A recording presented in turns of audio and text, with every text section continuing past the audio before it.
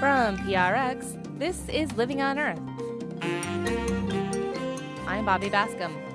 The Trump administration released a plan for the largest rollback of water protection since 1972, when the Clean Water Act was created. I truly believe that this is probably the most harmful thing that this administration has done environmentally. This rule will increase flooding in those areas that are getting wetter, and it will reduce protection for drinking water, not to mention fish and wildlife habitat, in those areas that are drier. Also, freshwater mussel populations have been in sharp decline since the late 1800s. They've quickly depleted the mussel resources by making buttons out of everybody. And the ones that they didn't make buttons out of, they still killed to look for pearls, because rarely there's a freshwater pearl occurs, and they're beautiful. That and more this week on Living on Earth. Stick around. From PRX in the Jennifer and Ted Stanley studios at the University of Massachusetts, Boston, this is Living on Earth. I'm Bobby Bascom, in for Steve Curwood. The new coronavirus outbreak likely got its start in the meat markets of Wuhan, China. While we still don't know just how infectious the coronavirus is, the deadly virus has been found in several countries in Asia, Europe, and North America.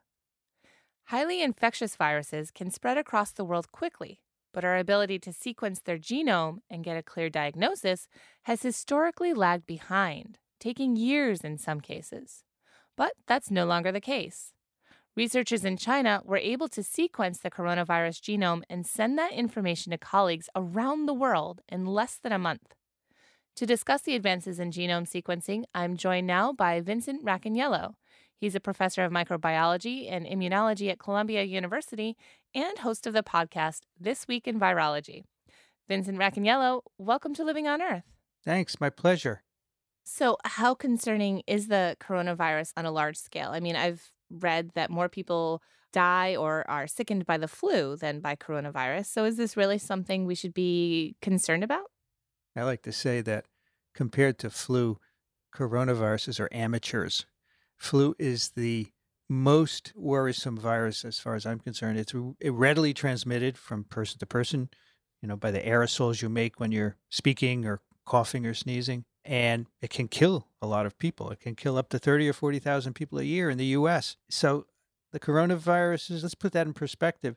The SARS outbreak, maybe 8,000 cases globally, 800 deaths. So these are small numbers, of course, but right now we're in the middle of an unknown. We don't know how far it's going to spread, and that's why people kind of panic about it. But this virus that is currently spreading looks a lot like the SARS coronavirus, and so I suspect it won't be much worse than the SARS epidemic.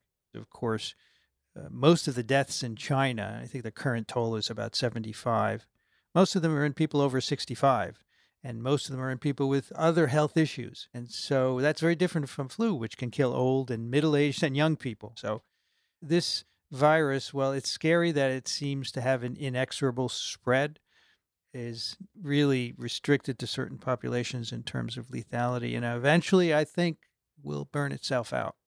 Well, now I understand that the Chinese scientists were able to sequence the entire genome of the new coronavirus and make it publicly available to other researchers in just a month after the first reported case. How does that time frame compare with previous genomic sequencing of viruses? So this is amazing. So every organism has some kind of genome. Some of them are really big, some of them are really small, and they specify how to build a new organism. And when I got my PhD in the 70s, there was no sequencing at all. You could not determine any genome sequence. And then the technology emerged over the next few years. So when I was a postdoc, my job was to sequence the genome of poliovirus. It took me 1 year. 1 year every day to sequence it. That could be done today in 30 minutes by a company. Wow. So in the intervening years, technologies have been developed, and there are multiple technologies called high throughput next generation sequencing that allow you to sequence any nucleic acid, RNA or DNA, and do it really quickly and with reasonably good accuracy. And when I did my poliovirus, I had purified virus, a lot of it. Nowadays, you can have a crude sample. You can have a respiratory wash. You could put a little, saline in your nose and take it out and sequence everything that's in it. And that's why they were able to do that. They took lung wash from one of their patients and they extracted the nucleic acids from it and were able to get the whole genome sequence very quickly. And that is just stunning. And of course, you can do anything. You can do a human genome now, 3.2 billion bases. You could do that in a day with the technology. So it's revolutionizing biomedicine. Wow. And once you have that information, what can you do with it? You can make diagnostic tests. Once you have the genome sequence, you can make a test that you can now use to detect the infection. Can you also use it to create a vaccine? Sure, you could. Say we know that there's a certain virus protein that's important for vaccines, so we can take that sequence and synthesize it in cells and make a vaccine. For example, the Ebola virus vaccine that has been used in the West African outbreak, the current DRC outbreak, that was developed having knowledge of genome sequences and the ability to manipulate them. It's a combination of Ebola virus and other viruses, and without the sequence, we couldn't do any of that. Does knowing the genetic code give us any clues about where this virus may have come from? Absolutely. The closest sequence is a sequence from a bat virus that was captured in a cave about 1,000 miles outside of Wuhan in 2013. And so we know most likely this virus originated in a bat. How it got into people, we don't know. They do sell bats in the Wuhan markets. Mm-hmm. Wow, well, it's fascinating, how the animal-human interactions can result in so many things that animals are just fine with, but humans can be, make them very, very sick. Yeah, that's a growing problem as the population of the world increases enormously. We have more contact with wildlife. We have more encroachment on their areas. And there are numerous examples of outbreaks that occur. A good example is one that happened in Malaysia 25 years ago. So they had been clearing forests to make farms. And this clearing of forests, they burn a lot of it. The smoke disturbs the bats, which live in the area. And what happened was farmers built pig farms in these cleared areas, and they plant mango trees. And the bats that are displaced come and feed on these trees. And these bats have viruses. And as they excrete the viruses in their urine and feces, they contaminate the pigs. And so 25 years ago, there was an outbreak of an infection, initially in pigs, and then in the humans who take care of the pigs, which was caused by bats, fruit bats in this case, who had been displaced. Mm-hmm. And so as we do this more and more, we displace wildlife, we encroach upon them. There are many, many examples of this. We're going to see more and more infections. This won't be the last coronavirus infection, and there will be other viruses as well that come from animals as we disturb them into us. Well, what does the future look like, both in terms of the viruses that we can expect to emerge and the tools that we have at our disposal to protect human health? Well, our tools are just great for detecting new viruses, and so that'll only get better and faster. But what won't change is the emergence of these viruses. And, because there are many, many animals out there besides humans that are infected with viruses, the more we encroach upon them, the more those viruses are going to infect us. Pig growth, for example. The pigs pollute the areas where they're living, but also they get infected with human viruses, in particular influenza viruses, and they can spread them back, especially if the pigs are transported. So that is another issue. Just the global massive size of pig farming, that has to be regulated in some way. We have to figure out other sources of protein besides living animals. Mm-hmm. Unless we figure out ways to regulate that, it's going to be a problem. I mean, we will have rapid ways to respond, but people will die. And I don't know at what point people realize that things have to change. Mm-hmm. Vincent Racaniello is a professor of microbiology and immunology at Columbia University and host of the podcast This Week in Virology. Vincent Racaniello, thank you so much for taking this time with me. It's been my pleasure.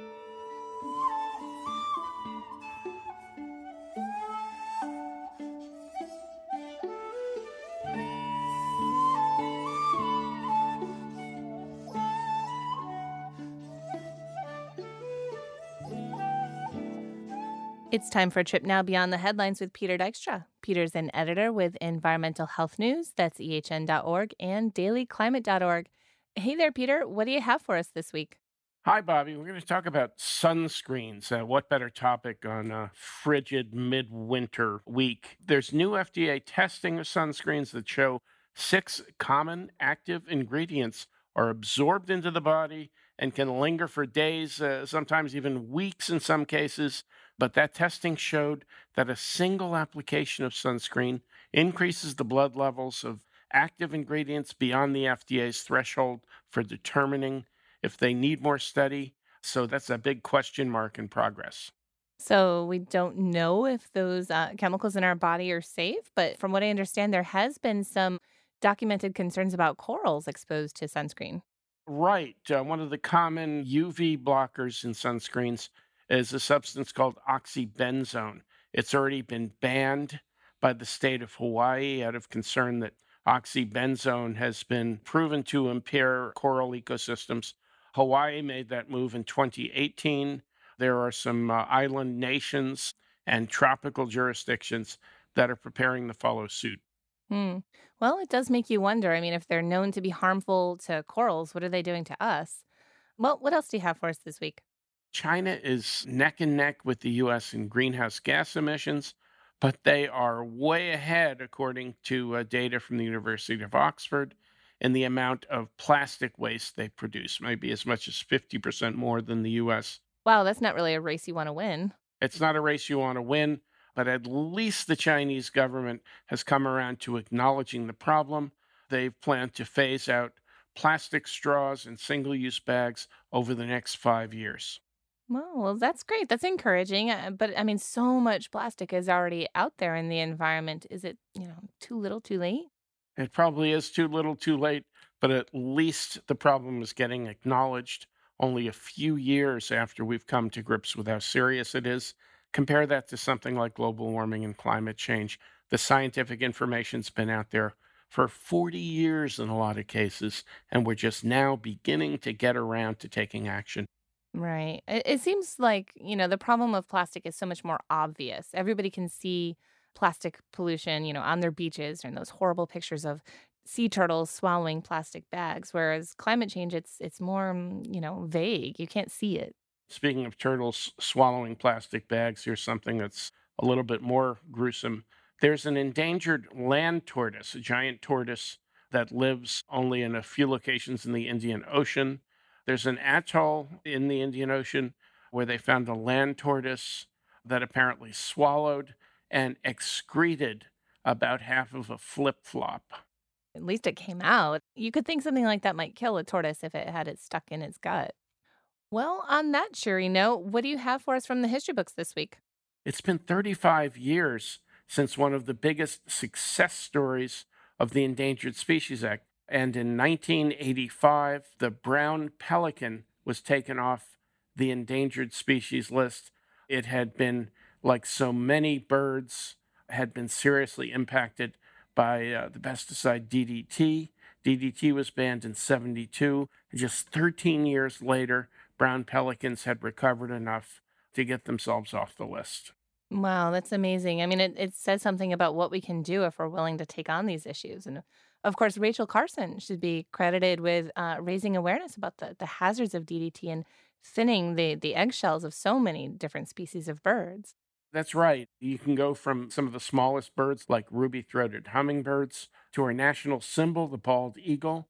They'd all been slammed by the impacts of DDT on the eggshells. The U.S. Fish and Wildlife Service estimates the global population has boomed from about the low 5 figures to 650,000 brown pelicans, a species now safe. That is good news. Thanks for that, Peter. Peter Dykstra is an editor with Environmental Health News. That's ehn.org and dailyclimate.org. Thanks, Peter. We'll talk to you again real soon. All right, Bobby. Thanks a lot. Talk to you soon. And there's more on these stories on our website, loe.org.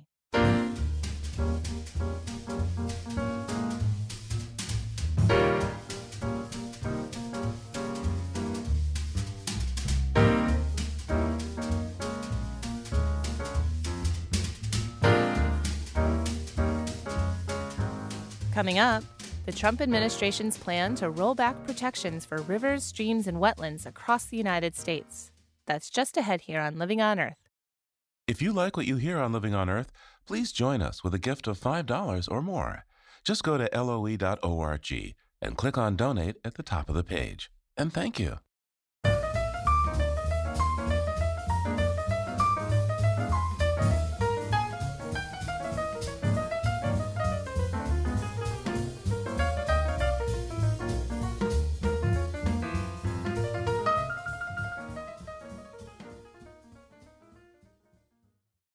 It's Living on Earth. I'm Bobby Bascom. When it comes to environmental protection, President Trump frequently emphasizes the importance of clean air and water. From day one, my administration has made it a top priority to ensure that America is among the very cleanest air and cleanest water on the planet. We want the cleanest air. We want crystal clean water. And that's what we're doing, and that's what we're working on so hard. Despite the president's pledge to clean up American waterways, his administration recently released a plan to dramatically reduce protections for many of the nation's rivers and streams and roughly half our wetlands. That move is despite the recommendations of the Environmental Protection Agency's own Science Advisory Board, which found the new Clean Water Rule, quote, neglects established science by failing to acknowledge watershed systems. For more, I'm joined now by Kyla Bennett. She's the Science Policy Advisor for PEER, Public Employees for Environmental Responsibility. Welcome to Living on Earth. Thank you so much for having me. So, how will the Navigable Waters Protection Rule proposed by the Trump administration change the way we protect our waterways?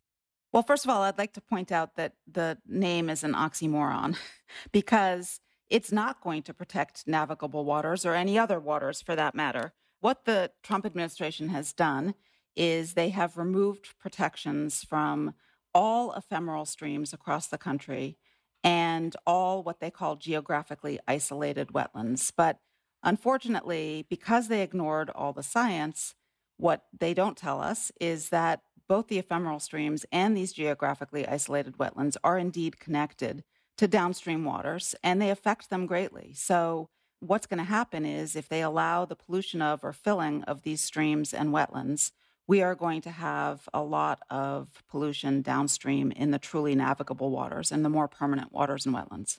If you look in New Mexico, for example, the Santa Fe River is ephemeral in places. I mean, that's a tributary to the Rio Grande, and it's a big river. But because it's so dry out there and because it's so hot, there's a lot of evapotranspiration. That water is pumped out of the river, and about 40% of Santa Fe's water supply comes from the Santa Fe River. But now the portions of it that are ephemeral will no longer be protected and people can dump anything into it. And that's drinking water. And from what I understand, this rollback goes beyond just the regulations that the Obama administration put in place, but actually goes back to 1972 when the Clean Water Act was initially passed. I mean, this is the biggest rollback in all that time. Is that right? It is. And I truly believe that this is probably the most harmful thing that this administration has done environmentally. It's going to have lasting and irreversible impacts if it doesn't get stopped. So this is really, really devastating news for the entire country because, especially with climate change, which, contrary to what this administration believes, it's here, it's real, it's causing more flooding, it's causing more droughts in some areas of the country, and this rule will exacerbate the impacts of climate change. So it will increase flooding in those areas that are getting wetter, and it will reduce protection for drinking water, not to mention fish and wildlife habitat, in those areas that are drier.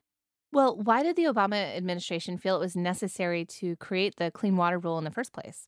Unfortunately, the Clean Water Act is a little fuzzy on how the regulators are supposed to restore and maintain the biological, physical, and chemical integrity of the nation's waters. And it has been litigated extensively. I freely admit that it has been confusing. And the reason the Obama administration came out with the 2015 Clean Water Rule was to try to clear up some of that confusion because the Supreme Court had a couple of cases that led to some pretty confusing things. People didn't know what was going on. So it was hard for the regulators. It was hard for the regulated public. And the 2015 Clean Water Rule made it easier. But it also happened to expand jurisdiction a tiny bit in some parts of the country. And that really made a lot of businesses and farmers angry. Hmm. But from what I understand, there were quite a few exceptions in that rule put forth by the Obama administration. Oh, absolutely. And particularly for farmers, it's kind of ironic that farmers are so against the new definition in 2015 and so supportive of this new Trump definition because farming was one of the exemptions. If you had an active farm, you could do whatever you wanted, basically, to continue farming that property. There were no permits necessary, no mitigation necessary. The issue was if you wanted to create new farmland out of existing natural wetlands, then you needed a permit, and they didn't want to bother to do that. And so that's been the problem. They've always been exempt. Farmers have always been exempt for doing normal agricultural activities, but they were not exempt if they were going to convert wetlands into cropland. So you mentioned that farmers and agriculturalists were in favor of this new rule, but what other industries stand to benefit? The National Home Builders Association has been very supportive of this new rule. And also a lot of the cattle farmers, like the National Cattlemen's Association, I think it's called, have been very supportive of it. And then also oil and gas drilling, even pipelines. Because if you think about it, like the Dakota pipeline or Keystone, they had to cross a lot of ephemeral streams to put those pipelines in, and now they'll no longer need federal permits to do so. And President Trump was, of course, a developer and owns several golf courses. How likely is it that you think that he was hampered in some of his previous work by this rule? Oh, he absolutely was. He absolutely had to apply for permits for some of his buildings and golf courses. People stand to make a lot of money out of being able to develop in areas that they previously weren't allowed to develop in. What about state and local laws? I mean, surely those will still be in place. Yes, but unfortunately, only about half of the states have state laws. So there are states like Texas that have no protection outside of federal law for wetlands and waters. And then there are states like New York, for example, which New York only regulates wetlands that are greater than 12.4 acres in size. So states that have no protection or have weak laws will suffer the most. The reason we need federal laws for things like clean water or clean air or endangered species is that water, air, and wildlife do not respect political boundaries. So what happens upstream in one state can really mess up a state downstream. So if you leave it up to the states, there are going to be states downstream of states that don't care who are going to get nailed by this, even if they're trying to do the best to protect their own waters. This is why we have federal environmental laws, and the Trump administration seems to have forgotten that. Well, your organization, PEER, has requested that the EPA Inspector General conduct an inquiry. What's the status of that request? So they have received it. We sent it to both the Inspector General and also the Scientific Integrity Officer. The status is that they said they're going to look into it. But I am afraid that this will get swept under the rug. We're asking for a congressional hearing. People need to know what was done. EPA claims that the regions where all the experts are, the 10 regions of EPA have scientists and lawyers who are specialists in wetland science and wetlands law. They claim that these 10 regions were involved in the drafting of this rule, but yet the regions do not appear to have received the final rule until the day it was published just last week. They didn't see the language of the rule until the rest of us did. So to me, that does not sound like they were involved. Well, you used to work for the EPA. What are you hearing from former colleagues and current EPA employees about this rollback? They're horrified, as evidenced by our IG complaint and our complaint to the Scientific Integrity Officer. It was signed on by about 45, and I still have people calling me asking if they can sign on. And those are both former EPA people, including 3 regional administrators, and also current employees who signed on anonymously. They are absolutely horrified. And I want everybody to know that the career people at EPA across the country and at headquarters, the non-political appointees, are doing everything they can to try to show the public what is really going on there. And I think we all have to respect them and applaud them for their courage. It's not easy being a whistleblower. It's not easy being an environmentalist under this administration, and they all deserve our respect and support. Kyla Bennett is the Science Policy Advisor for PEER, Public Employees for Environmental Responsibility. Thank you so much for taking this time with me, Kyla. Thank you so much for having me and for talking about this important topic. We reached out to EPA for a comment, and they sent a statement that reads in part, quote, "The agency's definition of waters of the United States is informed by science, but science cannot dictate where to draw the line between federal and state or tribal waters." You can find the full statement on the Living on Earth website, loe.org.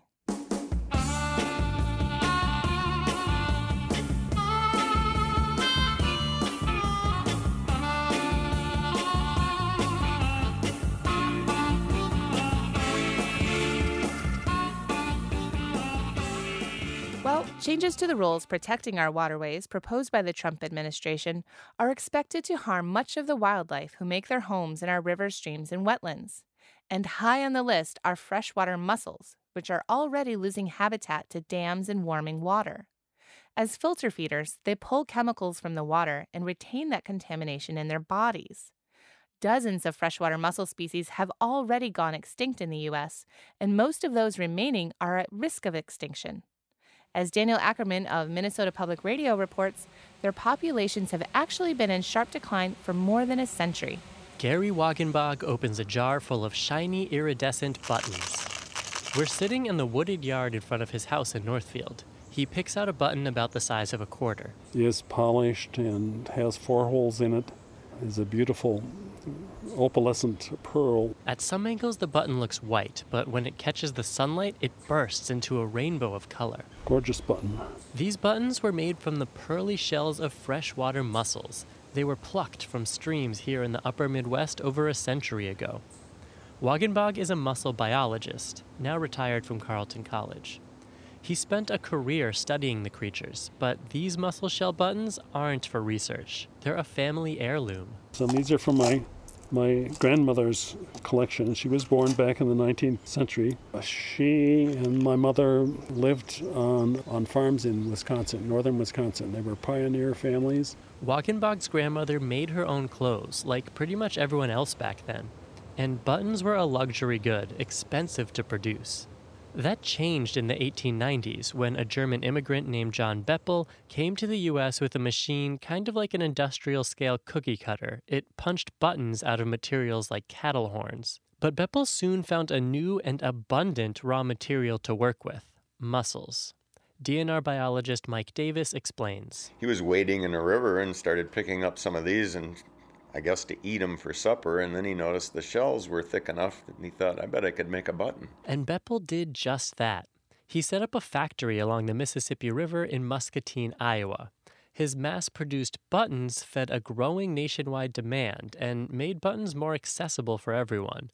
But it was bad news for river ecosystems. Mussels play a vital role in filtering water, and they serve as a food source for other animals. With the button makers in town, They quickly depleted the mussel resources by making buttons out of everybody. By the early 1900s, the U.S. button industry plowed through enough shells each year to outweigh the Statue of Liberty. The ones that they didn't make buttons out of, they still killed to look for pearls because rarely there's a freshwater pearl occurs, and they're beautiful and they really have unique shapes and colors to them. Pearl hunters looking for a quick score built makeshift camps outside Northfield and other river towns. They spent entire summers scouring the riverbeds and prying open mussel shells. Mostly they came up empty, but Wagenbach says the process killed a lot of mussels. The number of shells dead and dying on the banks of the river created a terrible stench, and people were really upset with the pearl hunters because it created a stench over the entire town. Harvesting mussels for pearls and buttons did eventually wind down. One reason? With so few mussels left, the odds of finding a pearl were slim to none. And by the mid-1900s, there was a new technology on the market. Yes, plastic. Tiara Curry is a senior scientist with the nonprofit Center for Biological Diversity. Buttons started to be made of plastic, and then the freshwater pearl industry kind of fell off. Cheaper plastic buttons were even made to mimic that authentic mussel shell look. But the dawn of plastic didn't mean mussels were in the clear. After the button industry The first really big threat was dams. Minnesota alone has about 1,100 dams. And they reduce the amount of dissolved oxygen, and they change the water temperature and the flows. And they also cut off the mussels from the host fish that they need to reproduce. While dams muddied America's rivers, industrial pollution turned them toxic. Curry says the Clean Water Act of the 1970s improved water quality, but it came too late for many of America's mussels. 38 species have disappeared from U.S. waterways. That's 1 in every 8 species that used to live here, and more are at risk today. Yes, it's actually really sad. 70% of freshwater mussels are at risk of extinction. Curry fears the downward spiral of native mussels could continue.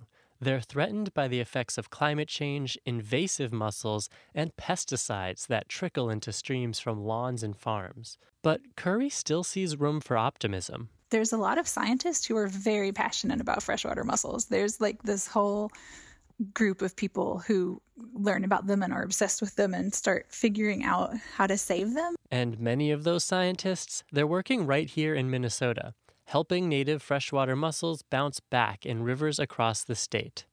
Daniel Ackerman is an environmental reporter from Minnesota Public Radio. He reported a series of stories on freshwater mussels.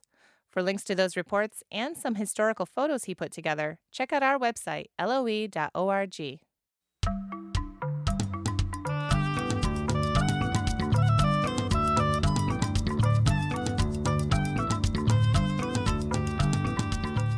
The long, cold winters of the far north may look rather inhospitable, but some birds have clever ways to find and store enough food to get by.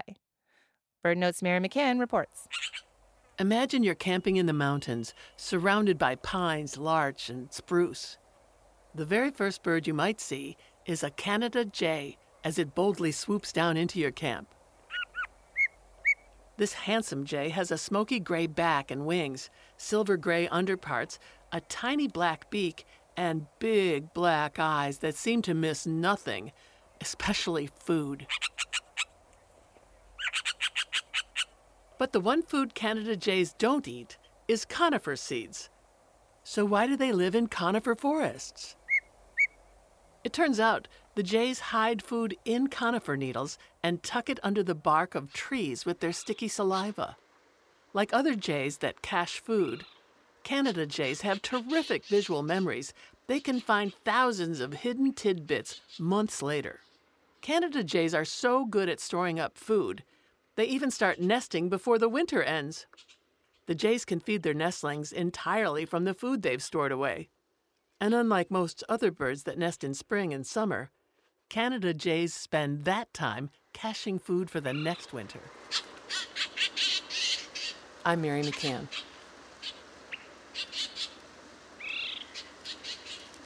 For pictures, fly on over to the Living on Earth website, loe.org.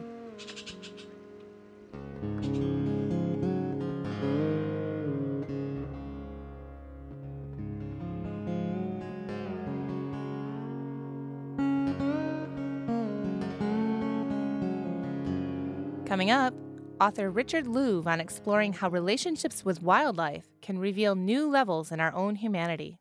That's just ahead here on Living on Earth.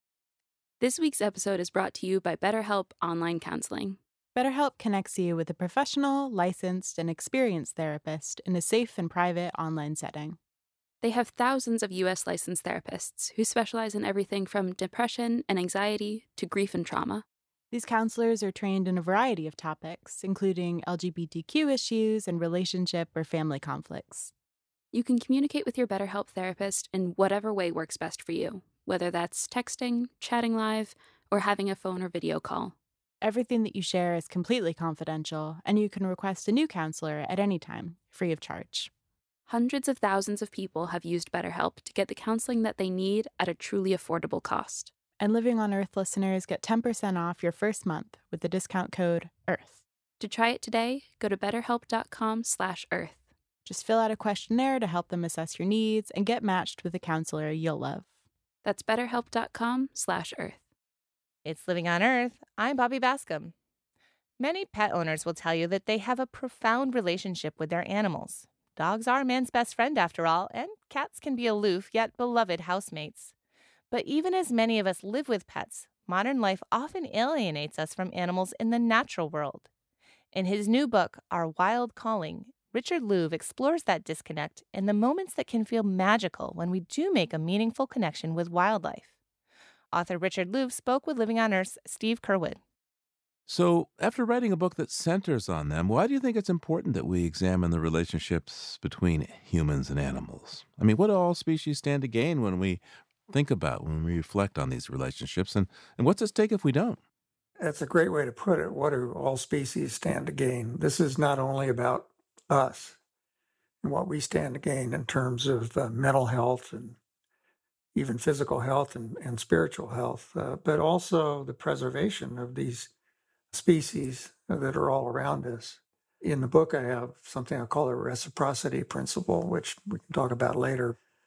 What we have to gain, I think, most of all, right now at least, in the current society, there's an epidemic of human loneliness that medical folks are talking about. And they're saying that human loneliness, isolation, may soon surpass obesity as a cause of early death. That's a remarkable thing. And it's not just because of suicide, it's because of all the diseases that are associated with human loneliness. I make the case in Our Wild Calling that human loneliness is rooted in an even deeper loneliness, which is species loneliness. We are, for an example, the urban parks that have the best psychological impact on human beings, the studies show, are the parks that happen to have the highest biodiversity. I don't think that's an accident. I think we are desperate to feel not alone in the universe. Why else would we look for Bigfoot, or intelligent life on other planets when that may not be a good idea to find? We really don't want to be alone in the universe. Richard, your book is threaded together by some really wonderful examples of meaningful moments shared between humans and animals. Talk to me about an encounter you've had and what made it stand out for you. One example of a story that I tell in the book is I was on a lake once near San Diego, and I have a little electric motor on my boat. And I saw on the shore what I thought were two vultures. And I eased up with my electric motor and got within about 20 feet. And they were not vultures. They were two really big golden eagles. And they were eating a dead carp on the shore. And you don't usually get within 20 feet of golden eagles. And they stayed there. I stayed there. One of them flew away for a minute, went up to a peak, and then came back. And then for what seemed forever, they would dip down, take a bite of the fish, and then look back up at me straight into my eyes. Their eyes actually never left my eyes, up and down as they ate. I felt, and I know this sounds new agey, but I felt something shift there between me and the eagles. And it was the same thing that I heard later from person after person who told me similar stories. So I went home. I talked to my younger son, Matthew, who was home from college, and I said, Matthew, this thing happened, and I can't really explain it, but whoever I say I am, I'm not. Whoever I was in those moments is actually who I am.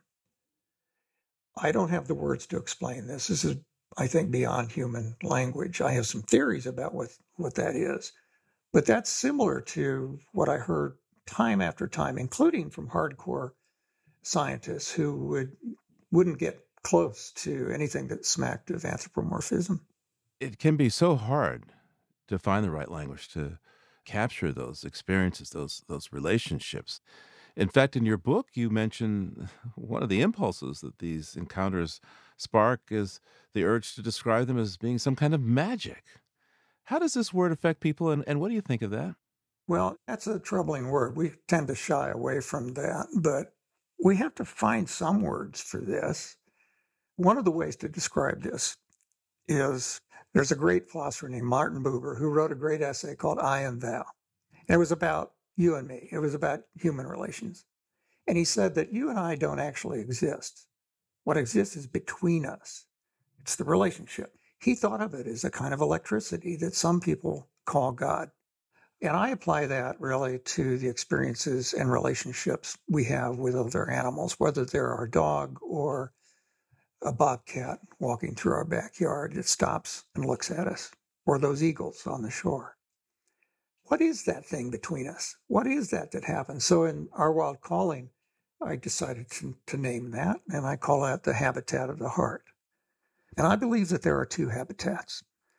One is the physical habitat that we spend a lot of time and money trying to protect, and we do, as we should. And then there's this other habitat, the habitat of the heart. And we spend hardly any time and hardly any money trying to preserve that or explore it or nurture it. But here's the deal. If one of those habitats goes, so does the other one. Talk to me about reciprocity, why that's important to understand. Well, I came to the conclusion, this is at the end of the book, and if you don't mind, I'd like to read a few sentences that describe it, because I'm better at reading those than I am describing it. Basically, it builds on the values that we already recognize in terms of the exploitation ethic that obviously takes from nature. And then there's the nurturing ethic that gives back or gives to nature. But what I talk about in terms of reciprocity is that it goes both ways. We really need to focus on that in our individual lives, but also in our public lives. So I think the times call for an adoption of this basic principle that embraces both survival and joy. And we need that to repair our relationship with the natural world. The reciprocity principle, as I describe it, is for every moment of healing that humans receive from another creature, humans will provide an equal moment of healing for that animal and its kin. For every acre of wild habitat we take, we will preserve or create at least another acre for wildness. For every dollar we spend on classroom technology, we will spend at least another dollar creating chances for children to connect deeply with another animal, plant, or person. For every day of loneliness we endure, we'll spend a day in communion with the life around us until the loneliness passes away. Let's jump ahead to a moment to domesticated animals, and I'm thinking particularly of therapy animals that, frankly, they've gotten kind of negative attention over the last few years. What's this famous example of a woman who tried to bring her therapy peacock onto a plane? I talk about that in the book. I spend at least 2 chapters in there talking about the rise of animal-assisted therapy. Now, there's 2 brands of this. One is the kinds of dogs that are trained to do this, formal training of service dogs, but also formal training of therapists who use animals in the therapy, for instance, equine therapy, horse therapy. Then there's this other kind, which is growing even faster. Both of these are growing. The other kind is the companion animal, a young woman who is on the autism spectrum, who also has an additional condition, a kind of schizophrenia that was only discovered recently, and I think she's 22 or 23. She and her mother came up to Julie, and we sat in the coffee shop and talked for a long time with their dog, Kobo. Kobo is not only sensitive and has been trained on the autism symptoms, he's taught himself about the schizophrenia symptoms. One of the things he does is he gets on her lap, slowly pushes her to the floor with his weight, big dog, and holds her down as much as he can. You know how a cat can become heavier when it wants to be. Kobo does that. And it turns out when Kobo is in danger, this young woman does the same thing with Kobo. She's learned from Kobo to calm Kobo. So it's reciprocal. I found that very moving.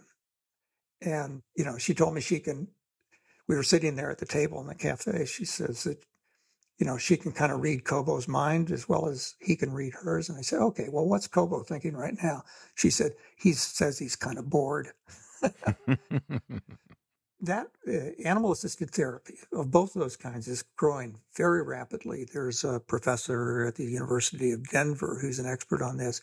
He told me he thinks this is one of the fastest growing types of therapy in our culture. And there are good reasons for that. And there are good reasons also to be careful with that. So there are moments when we immerse ourselves in the natural world to connect with animals, but increasingly there are also times that we're now using technology to do this connection, right? I mean, you're right about an attempt to use artificial intelligence to translate prairie dog calls into a human language and then back again so that we could have a two-way conversation with them. That's a scientist whose name I can never pronounce, but it's Khan Slobodchikov. But he's doing fascinating work with prairie dogs. Yeah, but what could we lose by putting this conversation with prairie dogs into our terms. Well, I do write about this with some skepticism. Even so, it's pretty fascinating. He's been recording prairie dog language sounds for quite a while and then moving them through a computer and decoding them. Prairie dogs, of all the animals that have been studied in terms of their sounds and signals, have been studied more than any other animals, according to him. And he believes it's possible that we will be able to feed those sounds into a computer that translates them into another sound in English or whatever, French, whatever our language is that we use. And vice versa. We'll be able to speak into a computer and have that deliver that message to prairie dogs in their language. And their language is really pretty amazing. They're like really good journalists, and they don't do fake news. There's a prairie dog that stands at the edge of the prairie dog town. If he sees a guy approaching with a white shirt and dark pants, he could report that in that kind of detail. And he lets the others know, and they pass it on down through until the whole town knows. Amazing amount of detail and complexity in that language. Now, should we do that? Do we need to do that? Probably one of the most extreme examples, and I think it's kind of ridiculous, is there are some researchers working on a special leash attached to a special vest on your dog that will tell you what your dog is thinking or smelling or feeling. And I think that's pretty strange because we've had at least 30,000 years of coevolution. And like the young woman on the autism spectrum, we pretty much know what they're saying. And they pretty much know what we're saying. There are many, many, many stories written, usually for children, in which animals talk. Mm-hmm. Why is that so important to tell stories of animals speaking? It's also, by the way, in indigenous cultures. If you listen to their stories, not just for kids, but for everyone, the animals are speaking either literally with words or, with their body language symbolically. Why do we need animals to talk to us? I think one of the messages, I hope, of this book, of Our Wild Calling, is that we need to tell stories. We need to tell about that. I asked the famous wildlife artist, Robert Bateman, in Canada once, when I walked into his center, where he has all of his art displayed that I helped open for him, I saw his artwork for the first time. His giant bear was, I thought, stepping out of the picture when I saw it. I said, Bob, how do you do that? He said, I become the bear. Now, when we tell stories, I told stories to my kids using stuffed animals. Who hasn't? Who has kids? And they took on their own personalities. My sons gave them their personality. We have Chico, who's a sock monkey, who's really kind of a nasty little guy. and they tell and then the stuffed animals tell each other stories.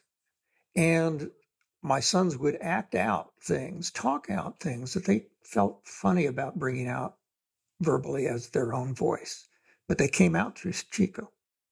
That's one of the reasons why it's important to tell these animal stories. One of the things I found is that, and there are probably about 100 of these stories that people told me in the book. One of the things that I found is that some of them have never told that story before because they're embarrassed. But once they tell it, they find even more meaning in that story than they did to begin with. The more they tell it, the more meaning. Now, that's very old. That's in us. That's part of who we are, part of our humanity. It's one of the reasons why I'd love for people who read this book to sit around the dining room table and tell some animal stories to each other's families. At least 2 people I've heard from recently have told me they're reading the book to their kids. One of them actually next to a fireplace. And they're telling animal stories. These stories have great meaning. It doesn't really matter to me whether that meaning is intrinsic and in some fashion of magic, or whether we project that meaning into that animal. Not taking away the animal's soul, but giving ourselves a deeper soul by telling that story. That's author Richard Louv speaking with Living on Earth's Steve Curwood about his new book, Our Wild Calling.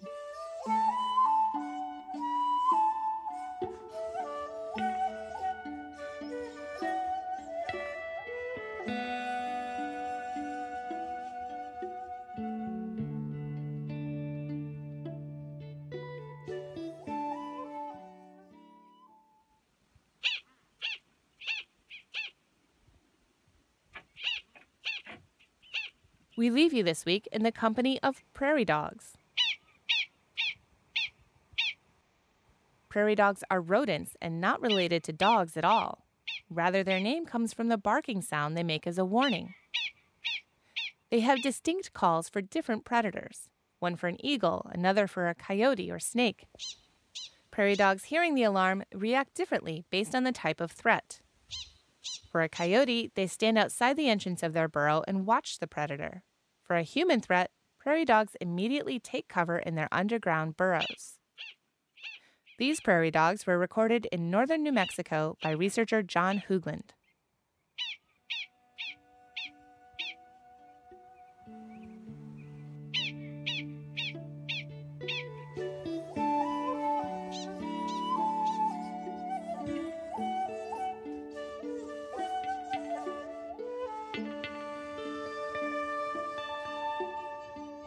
Living on Earth is produced by the World Media Foundation. Our crew includes Naomi Ehrenberg, Paloma Beltran, Thurston Briscoe, Jenny Doring, Jay Feinstein, Marilyn Hajiamari, Don Lyman, Ozik Merson, Ansley O'Neill, Jake Rigo, Anna Seldinger, Candace C. Wing Ji, and Yolanda Omari. Tom Tiger engineered our show. Allison Larish-Dean composed our themes. You can hear us anytime at loe.org, iTunes, and Google Play, and like us please on our Facebook page, Living on Earth. We tweet from @LivingOnEarth and find us on Instagram at Living on Earth Radio. Steve Curwood is our executive producer. I'm Bobby Bascom. Thanks for listening. Funding for Living on Earth comes from you, our listeners, and from the University of Massachusetts Boston, in association with its School for the Environment, developing the next generation of environmental leaders, and from the Grantham Foundation for the Protection of the Environment, supporting strategic communications and collaboration in solving the world's most pressing environmental problems. Support also comes from the Energy Foundation, serving the public interest by helping to build a strong, clean energy economy. PRX.